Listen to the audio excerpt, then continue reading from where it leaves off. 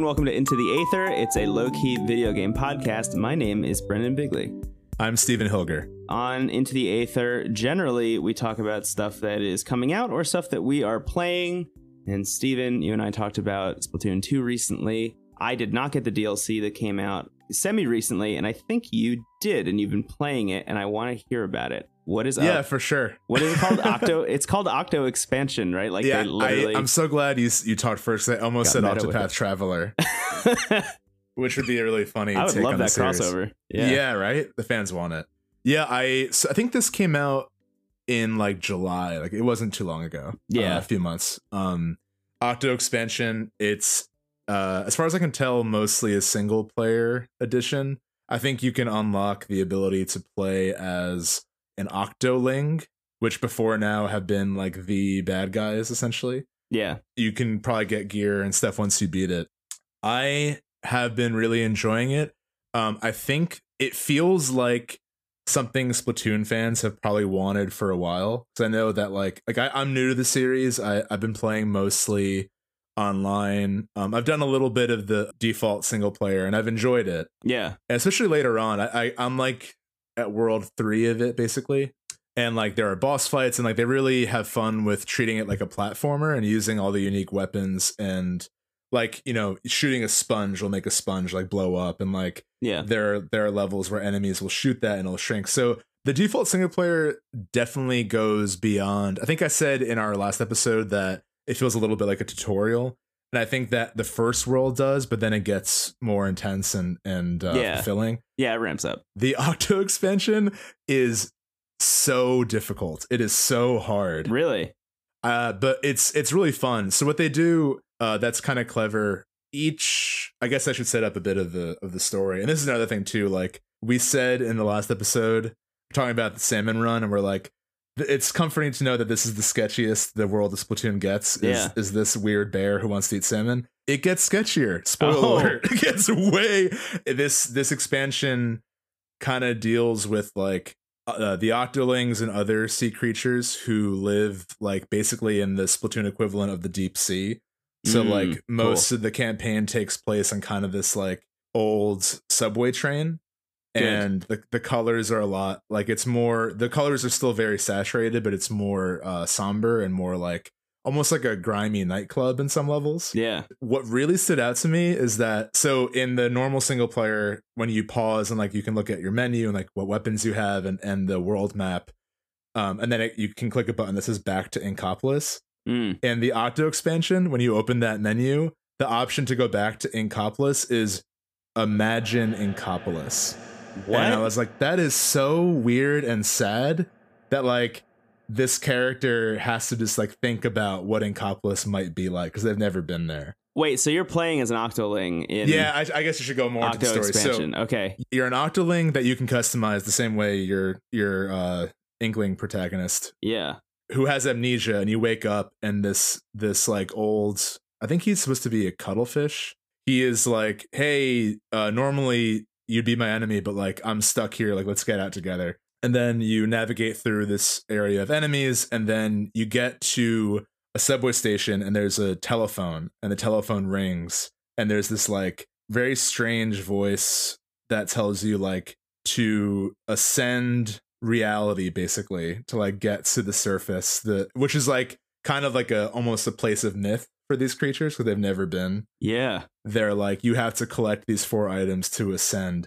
And that way, now that I'm saying this out loud, it kind of reminds me of Hotline Miami in that way, both in the both in the colors and in the setup of like, you keep getting this weird call, and it's pretty apparent early on that what you're being led to do may not be good. Yeah. And Marina and Pearl are like they help you out through the campaign, so they're kind of like comedic relief throughout. It's really dark. The music is awesome. I think this game has an awesome soundtrack, but the Octo expansion is like very lo-fi hip hop and like interesting atonal like electronic music. Yeah, it really is the inverse of like the very like pop rock ska of the main game. That's very cool though. I'm into that. I think it feels like they're giving Splatoon fans a really engaging and challenging single player experience that kind of dives deep, literally both in the plot and like in what you can do in a single player Splatoon game. Yeah. Because I think that like this game could very easily be multiplayer only, and it's really impressive that they spent so much time to like explore the lore of this world. It leaves me feeling guilty playing as my main character, because I just know that my Octoling character is somewhere on the subway imagining what the surface is like. Yeah. I think once you beat it, you can play as them. I'm not sure what the difference is other than just cosmetic, and they kind of look the same, and they have slightly different designs, but Yeah, they have like different hairstyles you can choose and stuff, I think. yeah, and their faces are slightly different, but yeah, it's really cool. It's really tough, and the levels each focus. They're different, like subway stop, and they each focus on like one central challenge. I actually read somewhere that the reviewer compared it to shrines in Breath of the Wild. There might be like there's one that's like you have to pop all the balloons before they float away. That one is excruciatingly difficult. Wow. There's one that's like you don't have any weapons, you just have to dodge all incoming attacks. Oh my god. Yeah. So there's one that's just like there's like a layout of wooden boxes that makes like the figure of a dog, and then there next to it is just like a big cube of boxes that you have to shoot to match it exactly.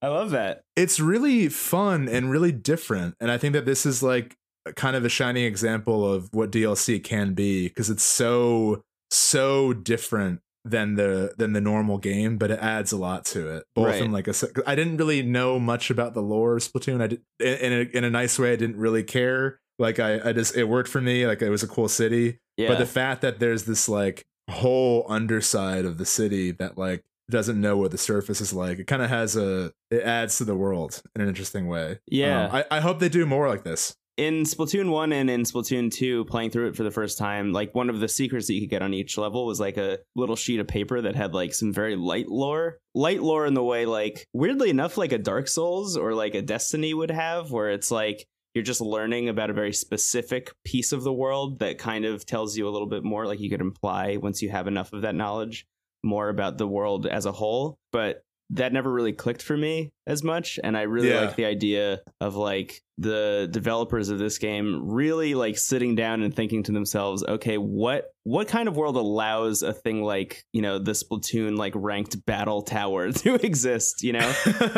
And the answer to that being that there's like a secret seedy undercity where all of the Octolings just want to be up on the surface, like having fun with everyone else, I think is very Nintendo in the best way. It is, yeah. I'm into that. I love it. Yeah, I am really enjoying it. I'm still like halfway through. I actually got more into that than the normal single player. So part of me was like, let me beat the vanilla single player first. Yeah. But I keep going back to the Octo expansion. It's a lot of fun. I would recommend it to anyone who is like spent a lot of time with Splatoon and like wants a different kind of experience with it. Yeah. I want to play it. It feels like a different game. Yeah, I think you would enjoy it, especially like given your taste in that kind of like challenging but rewarding single player. I think you'd be into it. I was kind of iffy on it too, because like when it got announced, I was really excited about it, and then it came out at kind of a bad time where there were just so many other things happening simultaneously that I just kind of was like, well, I have to pick and choose what I'm going to spend money on. The poster art for it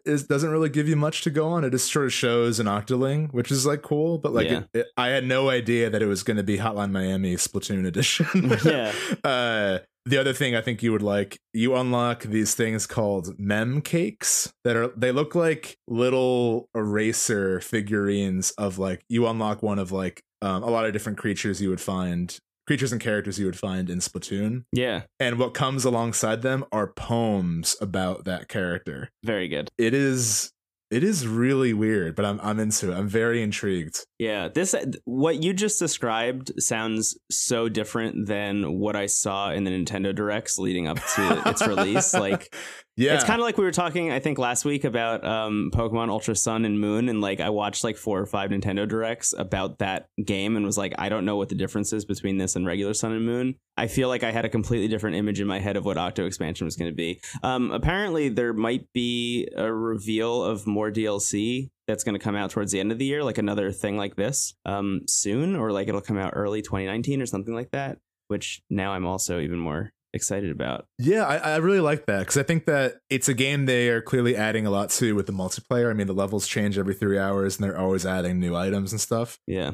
And the fact that they're now devoted to having like weird single player episodes like this that could, I mean, going forward, they could probably focus on a number of different areas. Like there's so much to unearth in this weird world of Splatoon. It's a good direction for it, right? It's like, I feel like, you know, just going and adding another level or another weapon or something every week or two, that's like one kind of supporting a game, which I'm really into. Don't get me wrong. Like most games don't even see that level of support.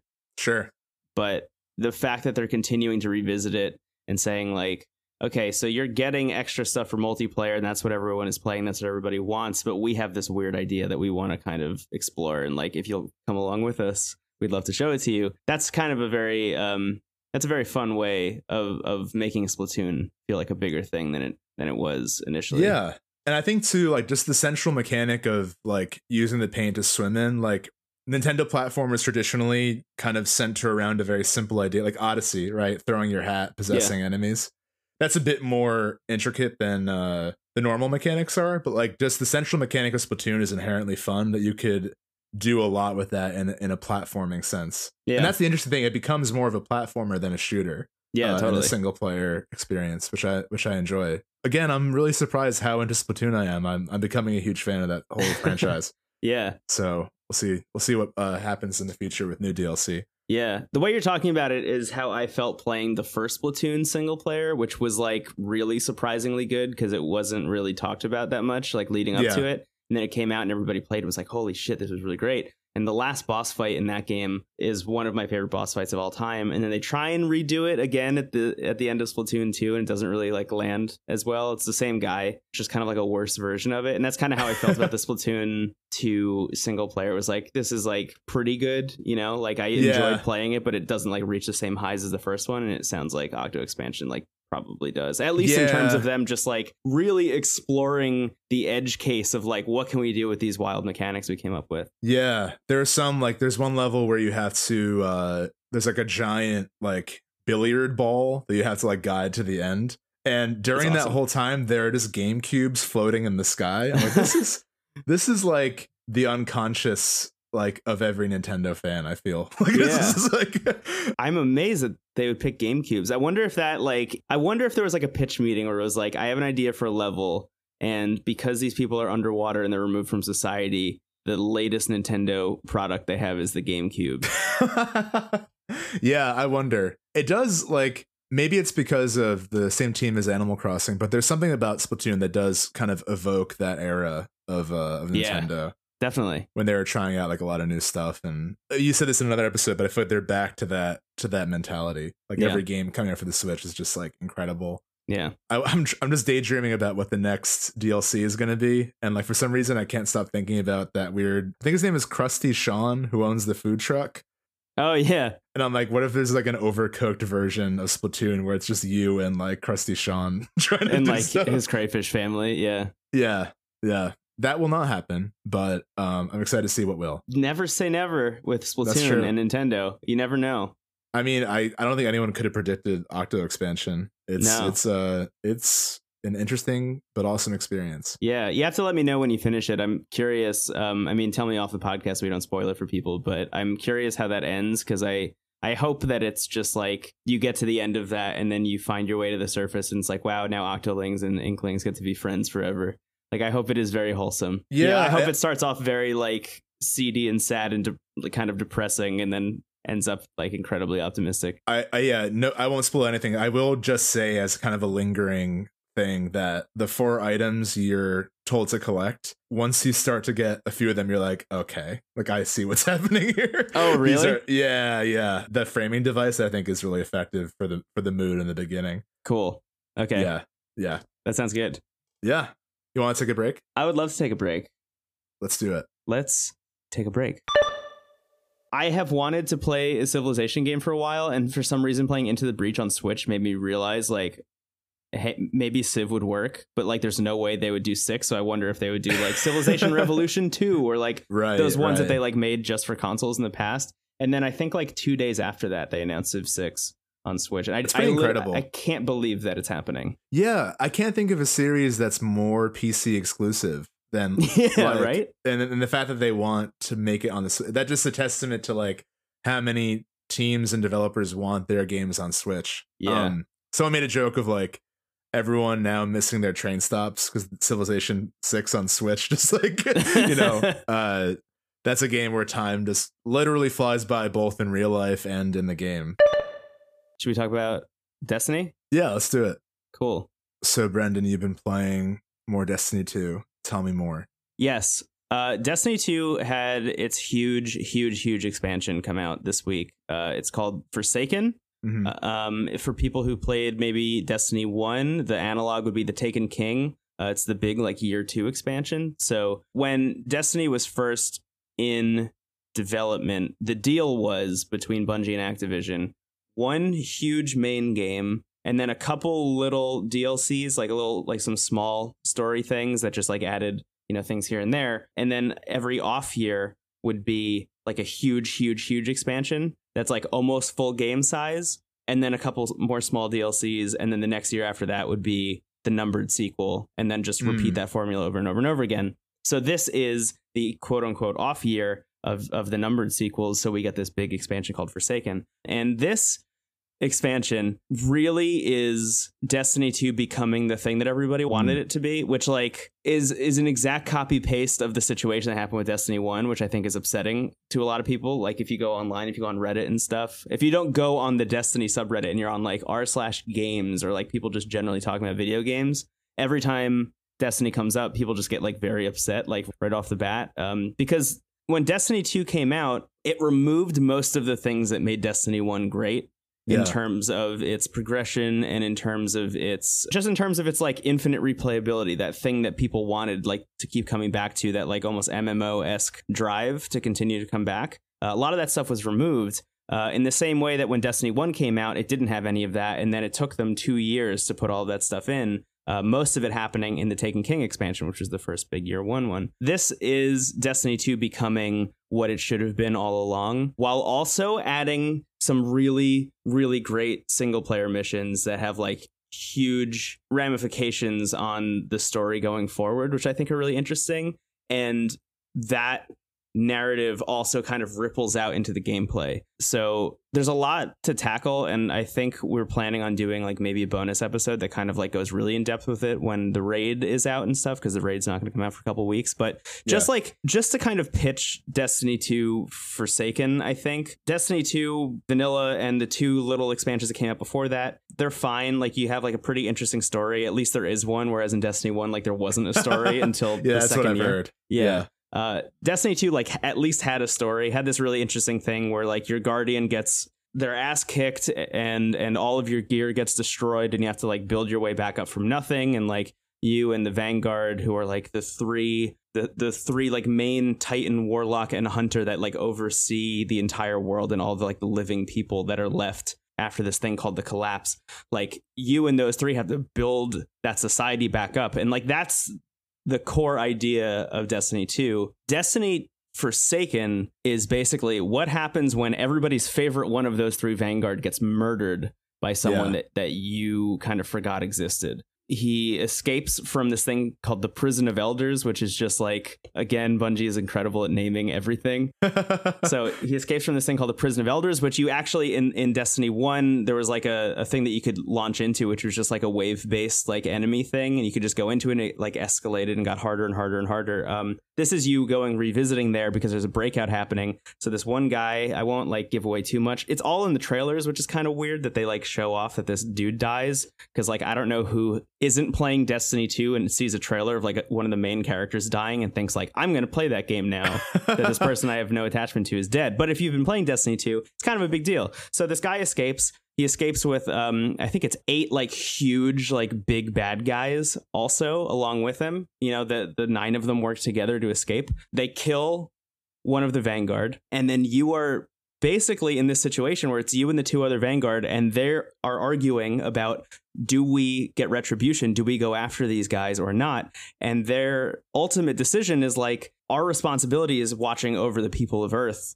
Like, we really can't be going out and like waging war on people. You, the main player, for the first time ever in Destiny 2, for some reason, decide to actually speak words. Like there's a voice actor. Don't know why. Wow. Silent protagonist until this one moment, and then not again for the rest of the DLC, which I find very strange. Yeah, that's interesting. You're just like, I'm going to do it. I'm going to go kill the guy. I love the fiction that your character is now no longer a silent protagonist, but chooses to speak like only when it's very important to them. Yeah. It's like the character in I think it's in the Fantastic Four who, when he speaks, the world explodes, like the world blows up. Whoa. Yeah. I haven't heard about that. That's amazing, though. Yeah, I think he exists. It might have been a dream I had, but I'm pretty sure there's a superhero or villain who, whenever he speaks a word, the world blows up. So maybe your character in Destiny is like a mini version of that. Like Io blew up when you said, I'll take care of it. Yeah. There goes Alderaan. Yeah. I need to get back into Destiny 2, if only to kind of experience this with you, because your love for this series is infectious, and I definitely want to jump back in. I enjoyed the vanilla version. Like, I wasn't put off by it at all. I just sort of like didn't really have a group. I remember I saw a friend of mine online, and I was like, Ian, I'm here, Ian, and I danced next to him for like 20 minutes, and no one came. I have weirdly run into people that you and I went to high school with, like in the tower before, which is very strange. Like, not even like matching with them on purpose, just like, oh god, I know who that is, like actually in real life. Yeah. Anyway, so just to like kind of continue this a bit, so your guardian is like, I'm gonna go take this guy out, and your goal basically is, I'm gonna take him out by taking out the 8 people he escaped with one by one. Oh, very Count of Monte Cristo kind of. Yeah, so the trailers leading up to this kind of implied like a Western vibe to this, like a very like Old West movie kind of thing, like a revenge story.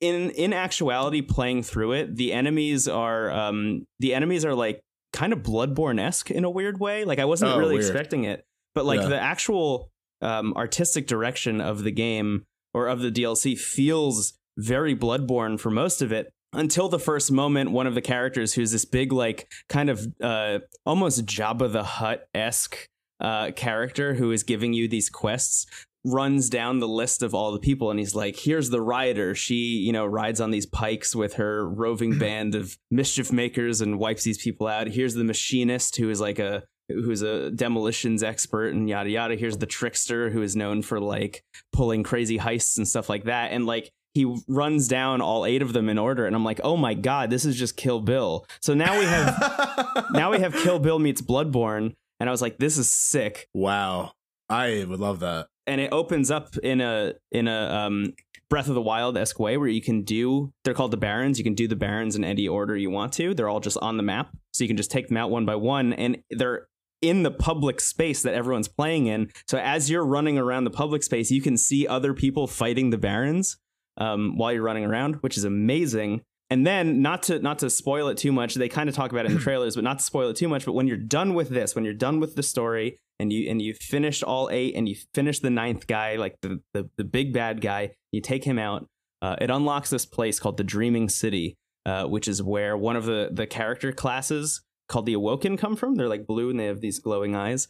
Yeah. It's where they come from, and you get to go to where they came from, and Steven, it is Lord of the Rings. Like, it is Destiny doing high fantasy, and it's beautiful. That's awesome. I couldn't believe the first time I walked in, and I was like, geez, like you'll go into like almost a Pantheon-esque building, and instead of a ceiling, it'll be like just a thin layer of stars that only exist there. They have like giant crystals floating all over the place. Like, it just feels like elves should live there, but instead it's the Awoken. I was about to say, the Awoken, though, are sort of the elf analog of this. Isn't the fiction of them or the backstory that they were once humans that like looked into space for too long and then just became Awoken? That might be it. I don't know as much about the lore. That. Yeah, I was an Exo. I liked the Exo a lot. Yeah, I have one of each. I do what is it? Hunter, human, Exo, warlock, because I like the idea of a space wizard that's also a robot. Sure. And then an Awoken Titan. But yeah, so that area of the Dreaming City is where all of the like real endgame stuff is. There's a thing called the Blind Well that you can jump into at any point. It's like in the middle of the public space, so like you can just join a bunch of randos and they just start throwing enemies at you nonstop. Sounds great. Yeah, it's just like a really great way to get gear and stuff if you're the kind of person who is incentivized by that. Sure. And yeah, apparently the way Bungie has stated it is that the Dreaming City is going to change every week, weirdly the same way Splatoon kind of does. Oh, interesting. Where like entire parts of the world might literally flip upside down, like because it's kind of Avatar-esque where there's like a bunch of like floating world pieces. So they might flip upside down and become like taken versions of themselves or things. Or like when the first team ever clears the raid, like it'll unlock a new part of the Dreaming City that's like now freed because like this one team of 6 people somewhere in the world was able to like take out the big bad guy. So it's really like Destiny 2, at least narratively, coming into its own, while also simultaneously, and I won't get as into the nitty gritty, I think, on this podcast just to spare everyone, but like they also finally added like really great quest tracking systems. There's a collection, so you can take like anytime you've ever unlocked anything, any gun or whatever, you can now go and just pull it out of the collection again if you want it. So you don't have to like save it in your vault or like hold on to it because you're like scared about losing it. Shaders and things you can now pull out like as much as you want. I mean, you have to pay for them and stuff. Like there's the in-game economy, but you can pull them out whenever you want. All of the weapons and stuff have random rolls now. So instead of like, I got this gun and this gun is good, it's like, I got this gun. Let me sit here and look at all the stats and all the perks and decide like if this is a good gun or not. So now people are looking for the quote unquote God rolls of all the different guns. Like what is actually the best version of this? Which of course there really is none. It's all about your play style. Sure. But, I mean, in some cases there is, but I think in most cases it's all about your play style. But yeah, it's amazing. It's amazing. I think I texted you. I binge played like all of the story content, like basically in one sitting, just about. And it was really, really incredible. And I'm excited to do it again, which I haven't been for a Destiny expansion in a long time. Yeah. Yeah, and there still seems to be a lot to uncover. Like the gear level or the gear cap, I think, is 600 at this point, and I'm at 500, having beaten it. And like it looks like I'm not going to get close to 600 anytime soon, realistically. Gotta jump into the well of blindness. Yeah, it's good. That man. sounds incredible. It sounds like they are just going all out with like the genres tackled and just the fun they're having in it. Yeah. They kind of unleash themselves, it seems. I think we talked about this, but it's the live team that's making it. So like there's the main game, like numbered sequel team, and they made Destiny 1 and Destiny 2. And I think the first 2 expansions for each. And then the live team, quote unquote, is who makes like the big like year update change. And then everything after that leading up to whatever the next numbered sequel is, which is then the first team. And the live team always just makes the game better. Like that just seems to be their vibe, is like, let's just take everything that these people made and let's just like fix it. Sure. Because there's some like severe issues with it. But yeah, I have to caveat this every time I talk about Destiny, but I know that it's not for everyone. And I know that some people are burned by it or feel burned by it. And like, although I don't personally connect with that method of thought, I understand that I'm incredibly biased. And it is very much for me.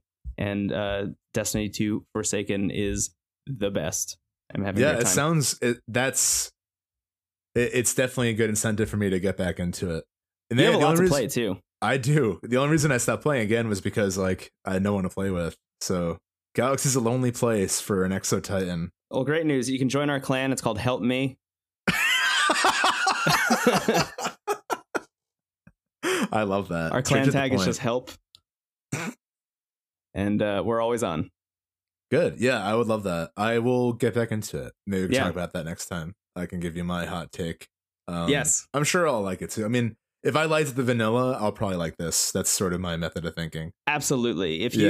If you out there, dear listener, found yourself enjoying anything about Destiny or Destiny 2, like if you played either of them and you liked them at all, Destiny 2 Forsaken is a really, really good time to jump in and play it again. It is like, I don't know, it's just like the crystallization of what you thought Destiny should be, kind of, in a way, with a lot of surprises along the way.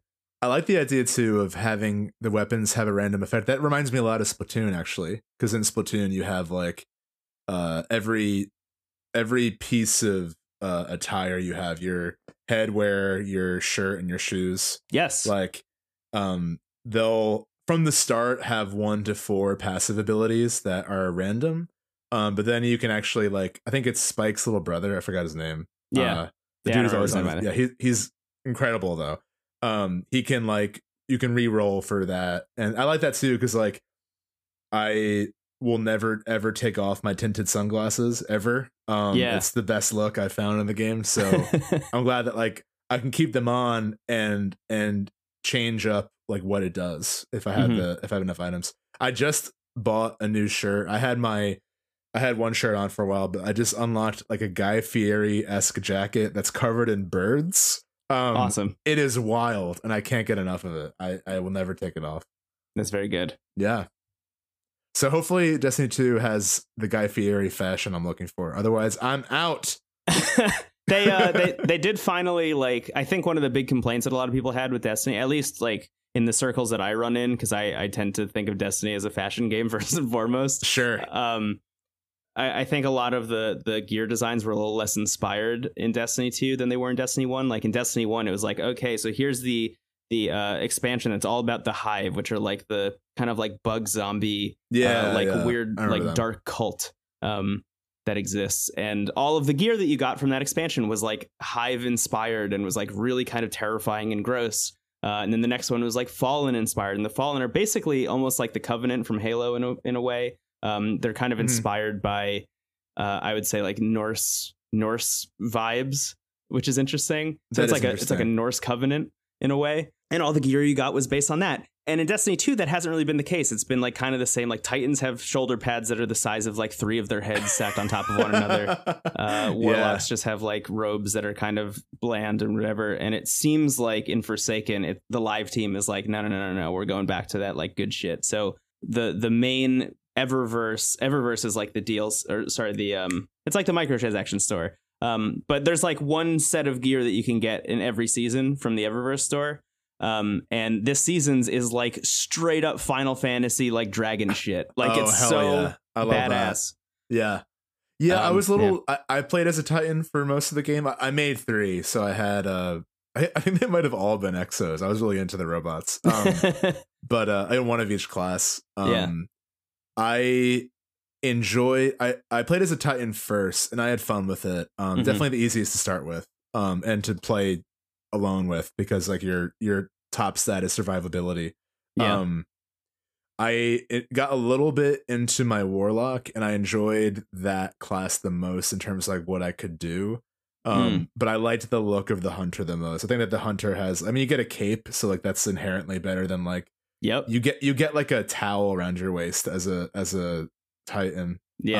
I mean, it's not a towel, but I always kind of thought of it like a bath towel, honestly. Yeah, I mean, we always call it the butt towel, so it's a little anticlimactic. So if you were to come back in, who would you play as of the 3, do you think?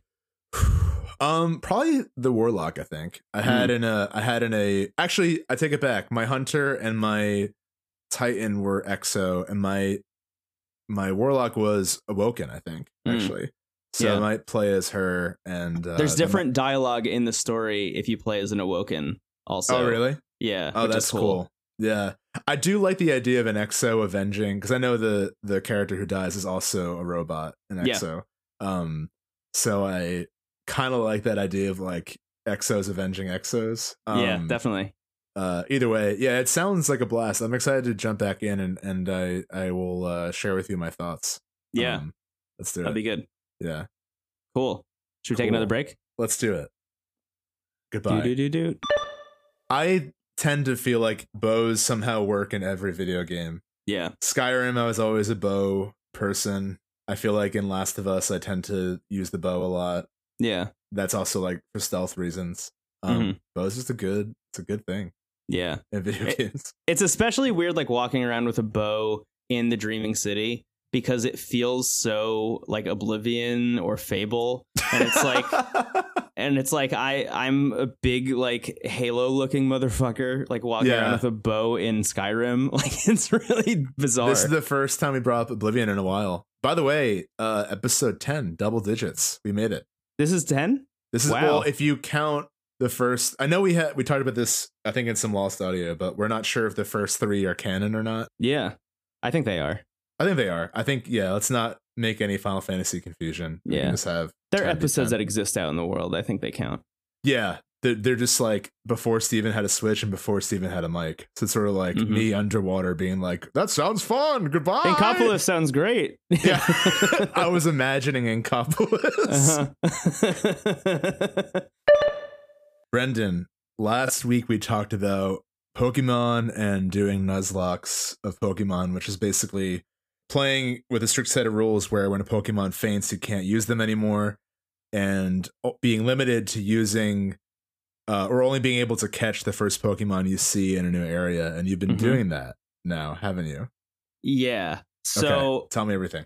I have 2 things that are Pokemon related. Number 1, I started doing a Nuzlocke in Pokemon Emerald version. I streamed it because some of my other friends have been begging me to do Nuzlocke as well, and specifically to stream it. So I started streaming it, and it was fun. I had a good time. It was good. I made it through the first gym. I lost 1 Pokemon. It was fucking tragic. It destroyed me. Who'd you lose? It was a Pidgey, and I was like so excited to take the Pidgey with me forever. Yeah, it's not gonna happen. I'm sorry for your loss. Yeah, I picked Mudkip, which apparently is like the hard mode version of doing a Nuzlocke on Pokemon Emerald, which I didn't realize at the time. Here's the thing: I went into it like this is gonna be a fun, exciting romp, and then as soon as I lost the first Pokemon, it was like I did not mentally prepare myself for the stress of this. It's rough, and what's weird too is like realizing afterwards, like, I'm doing this to myself, aren't I? This is weird, like, but it's brutal. But like, I remember my most brutal moment was in Pokemon Black and White. I lost like literally my whole team except for my Boldore, Diane, and Diane like had Sturdy, so that makes when she takes a hit, she at least has 1 hit point, and that like got me through the fight. Then, thankfully, in the new area, I was able to catch like 3 or 4 new people, and I slowly rebuilt like my whole. I lost everyone except for Diane, and I rebuilt my whole team. So there's moments like that like, you know, it's like that speech at the end of Two Towers where Sam is like, these are the tales of the heroes. Like when times really get tough, these are the times that matter to keep going. So remember Sam in times of turmoil. I will. So that's my Nuzlocke thing. I just like update. I did start playing one, and it is an interesting experience. The same day that I was playing that, a post on Reddit went up that was a YouTube video from someone talking about a ROM hack that came out that's called Pokemon Crystal Clear. If you don't know what a ROM hack is, basically people can take the old Pokemon games, any of them, really, and modify them to do kind of whatever they want. Some people do it to create entirely new storylines and things. Some people do it to literally take out all the Pokemon and make new Pokemon. Some people will just change all the text because that's kind of like the easiest way to do it, is to just like go into the text files and like re-edit those.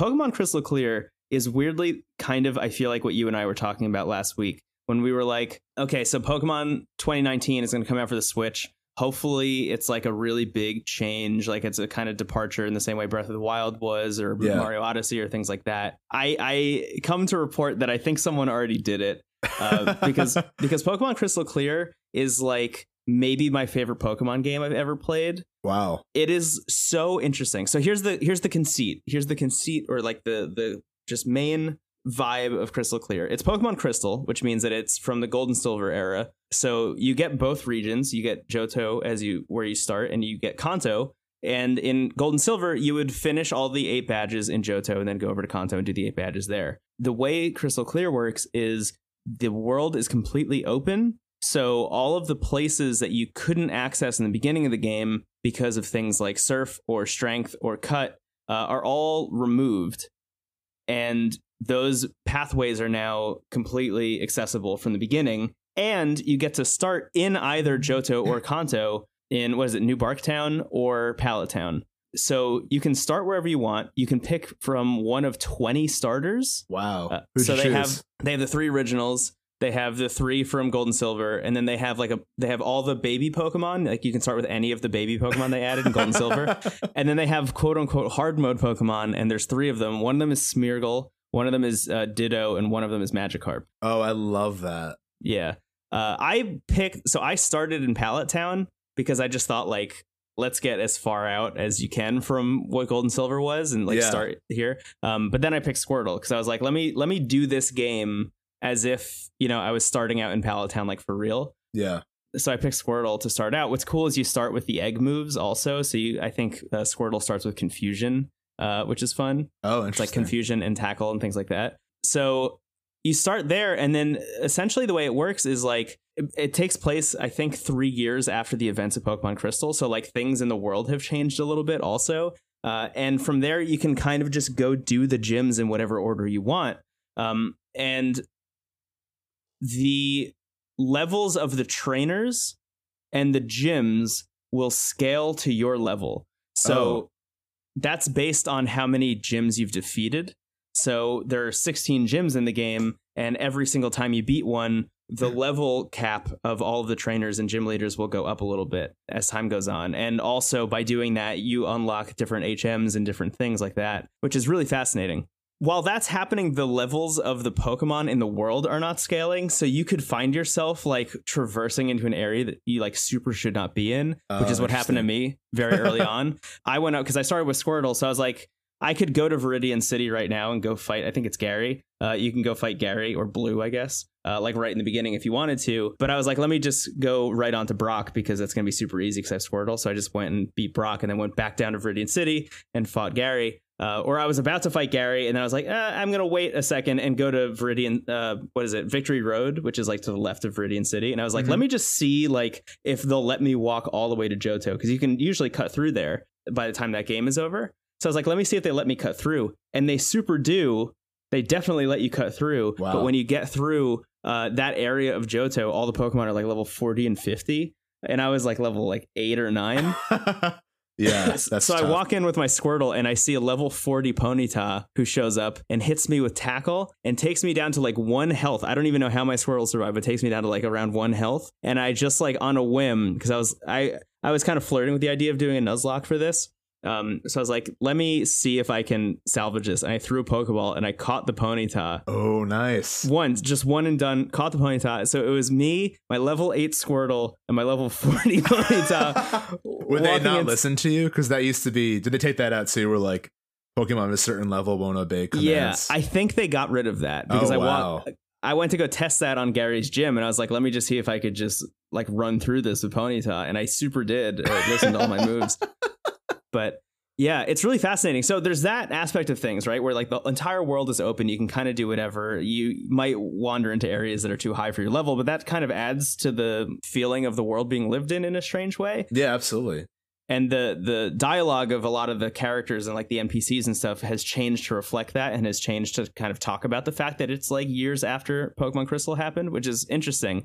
What I really love is that the developer has not only done all of this like really interesting stuff in terms of the actual mechanics of the game, but has gone in and changed or filled in gaps in the world itself. So like if you played Gold and Silver, Viridian Forest is like a smaller version of what it was in Red and Blue. Mm-hmm. Like it's just kind of like they shrunk it down just to make it fit on the cartridge. In Crystal Clear, they restore it to its full size, which is amazing. So you get the full Viridian Forest again. But then they've gone out of their way to like take certain areas that were literally just blank spots in the map. Like if you were to take the entire map and you were to just like put it up on a wall, like every single walkable place, it all does connect somewhere, but there's going to be blank spots in between things. The developer is using that space because ROMs can be an infinite size. Essentially, you're not constrained to cartridge size. So they're just like going in and filling everything in. They're adding their own side quests and different areas to those blank spots. Oh, wow. So for example, there's one area that you can go to in Johto that by the end of this quest line, you get a sword, like an actual sword. That you can use to cut down trees and grass and things like that. If you don't feel like using cut and you don't want to like teach cut to one of your amazing. Pokemon. Yeah. So they're adding things like that all over the place. There are things like apparently the Elite Four is different. I don't know how, but apparently the 4 people in the Elite Four are different than they were in the main game. But if you liked those original Elite Four, you can go to the Pokemon Center at the Elite Four and you can challenge the originals because there's like a battle simulator in there and it does like a simulated version of the original Elite Four. So things like that. I mean, it feels like the future of Pokemon, even though I'm playing it on a Game Boy emulator. It's really weird.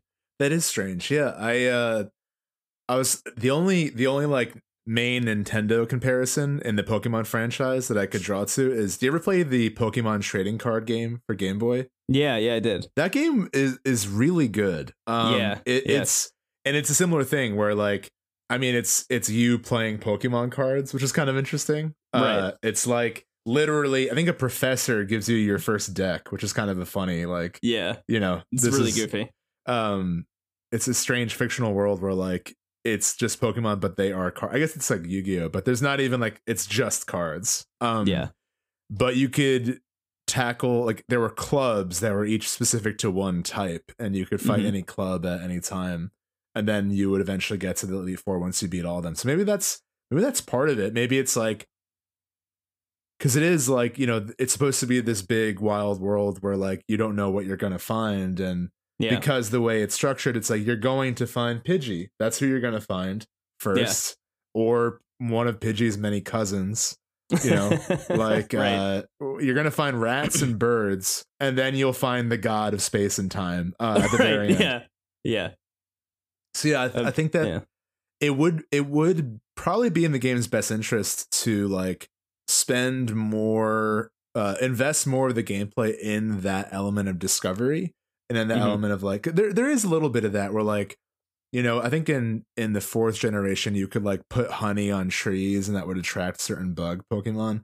But it's a little bit esoteric and it's very like one-off. Like I would love if there were more methods to capture, almost like a Monster Hunter type game where you had to like study and research like the monsters in order to get them. Love that.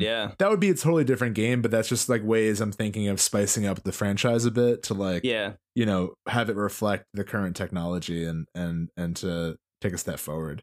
Yokai Watch, which is a series that exists, and I think some people make a lot of comparisons to Pokemon. I don't know if you've heard of it, but it's like kind of the same idea, but you're catching ghosts instead of monsters. Oh, that's awesome. It kind of has that vibe when you're playing the game. I played the first game for 3DS, and like whenever you would go, you'd have to like figure out very specific ways to catch each of the ghosts, which is cool. I would love that for Pokemon. That'd be really interesting. But on that note of discovery, like this is the first time that I've played a Pokemon game in a really long time where I feel like I'm discovering things. And I feel like if I don't want to catch a Pidgey in the beginning of the game, I could go down Victory Road and like just find some shit that I'm definitely not supposed to find this early, and like catch some stuff like way too early for my team, which is kind of really cool. Like it feels like the version of Pokemon that I think people like you and I who have been playing the franchise forever have kind of wanted, and it's like a thing that Nintendo can never ever make because they need to always be appealing to both us and new potential people to bring into the franchise. I think that might be what they're doing with the like Let's Go Pikachu and Eevee, and then whatever the new game is. Right. And I'm happy for it to stay where it's at. Like they could honestly keep doing that forever, and like people will be happy, and like kids who are new to the franchise will love it, and that's awesome. That's the thing. Like at the end of the day, I'm just like happy that the thing I loved growing up is still beloved by like a new generation. That makes me feel awesome. But it would be cool to see. I mean, because like I'm sure plenty of kids love Breath of the Wild, and that was like a huge step forward for Zelda. So I don't see why Pokemon can't experience the same evolution. No pun, actually pun intended. Screw it. I definitely agree. I think after playing Sun and Moon and thinking like this is pretty good, this is a pretty good Pokemon game, and then going and playing Pokemon X again a little bit and thinking like, wow, this is what I kind of wished Pokemon Sun and Moon was. And now playing Pokemon Crystal Clear and thinking like this is literally the thing that I've always wanted. It makes me think like the franchise has such has such a huge playground to explore that it seems to be kind of avoiding at the moment. And like, if they just reach out and grab even like an aspect of that, it's going to be huge. It's going to be gigantic. Yeah. It's really cool. I agree. I'm excited to see where it goes. Yeah. For those of you who want to play Pokemon Crystal Clear, I literally don't know how you can do that anymore. I think the developer removed the website from the internet after it got really popular that one day. But I'm sure if you Google or something, it's around. Yeah, I know a lot of that stuff gets cease and desist pretty promptly, which I understand why. I mean, it's like, as we discussed this in an earlier episode, Pokemon is literally the top like grossing franchise worldwide of all time. It's number one. Yeah. And Nintendo's also like protective of their IPs. So they're like, hey, just like don't ruin Pokemon, please. Yep. Like, even though this is an example of like a good ROM hack, I'm sure there's plenty of stuff out there that they want to filter. So definitely. Yeah. So no shame on Nintendo shutting these things down, but it would be cool because Nintendo on the other side has been so supportive of indie developers that have made their own games that are like inspired by Nintendo. I always think of Cave Story as like, that was well before Nintendo even had the sort of indie marketplace it has now. Yeah. And they like fully backed Cave Story and released it on almost every handheld system since like the DS. Yeah. Which I think awesome. Stardew Valley is another really great example of that. Clearly just Harvest Moon. Golf Story is just Mario Golf without Mario. Like, so the key is just don't call it Pokemon, and Nintendo will probably be your biggest friend. But like the minute you're like, I have an idea for Pokemon, they're like, you are fired, you're done. Yeah. That's cool though. I'm excited for the future for the series, and in general, where it goes. And in general, fall is on the horizon. I'm so excited. Yes. Like, no joke. I'm extremely ready for sweaters, Steven. Me too. I feel like I'm always kind of dressed for the fall, and like me too. Things work out when it actually is the fall. Yeah, I'm exactly the same way. I'm always wearing jeans. Like, I'm always wearing black jeans and usually black t-shirt and usually like some kind of button down over the black t-shirt. September, which is a fall look. September's tough though, because like September's still technically summer, but like no one wants it to be. Everyone's like, we get it, it's over, like school's started, like let's just cut to it. Well, as soon as I stopped going to school, summer meant nothing to me anymore. Yeah, you know what I mean? No, absolutely. Summer used to be so magical. And then everything changed. Sick. Should we wrap up then? I'm now just feeling situated with the Switch. I've had it for a couple months, and I have like a pretty sizable library for it, so I kind of want to give everything the time it deserves. I might check in again on some games we talked about that I will get farther, and I will probably talk about the Octo expansion again once I finish it. Yeah, do like a spoiler episode. Hollow Knight, I know we talked about 8 times, but once I finish that, I would love to check in again.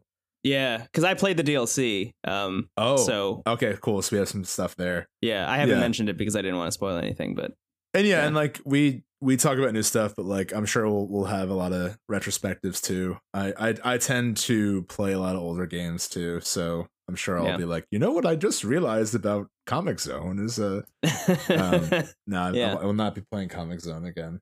Ill-advised.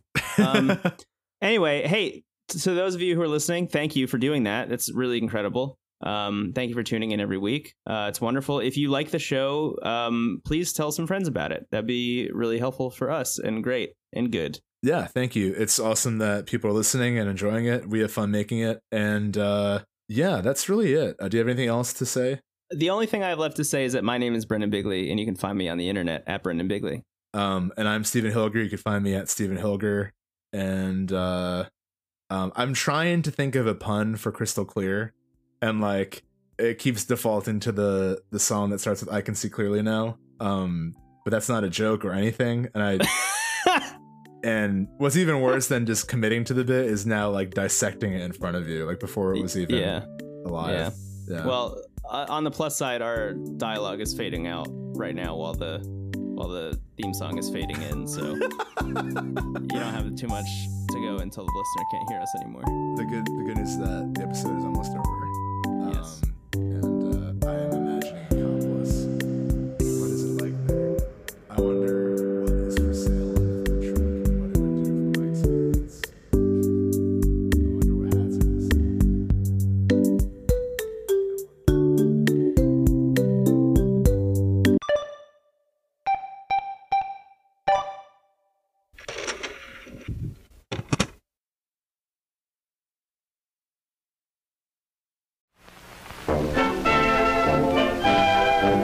WG, the worst garbage. Online.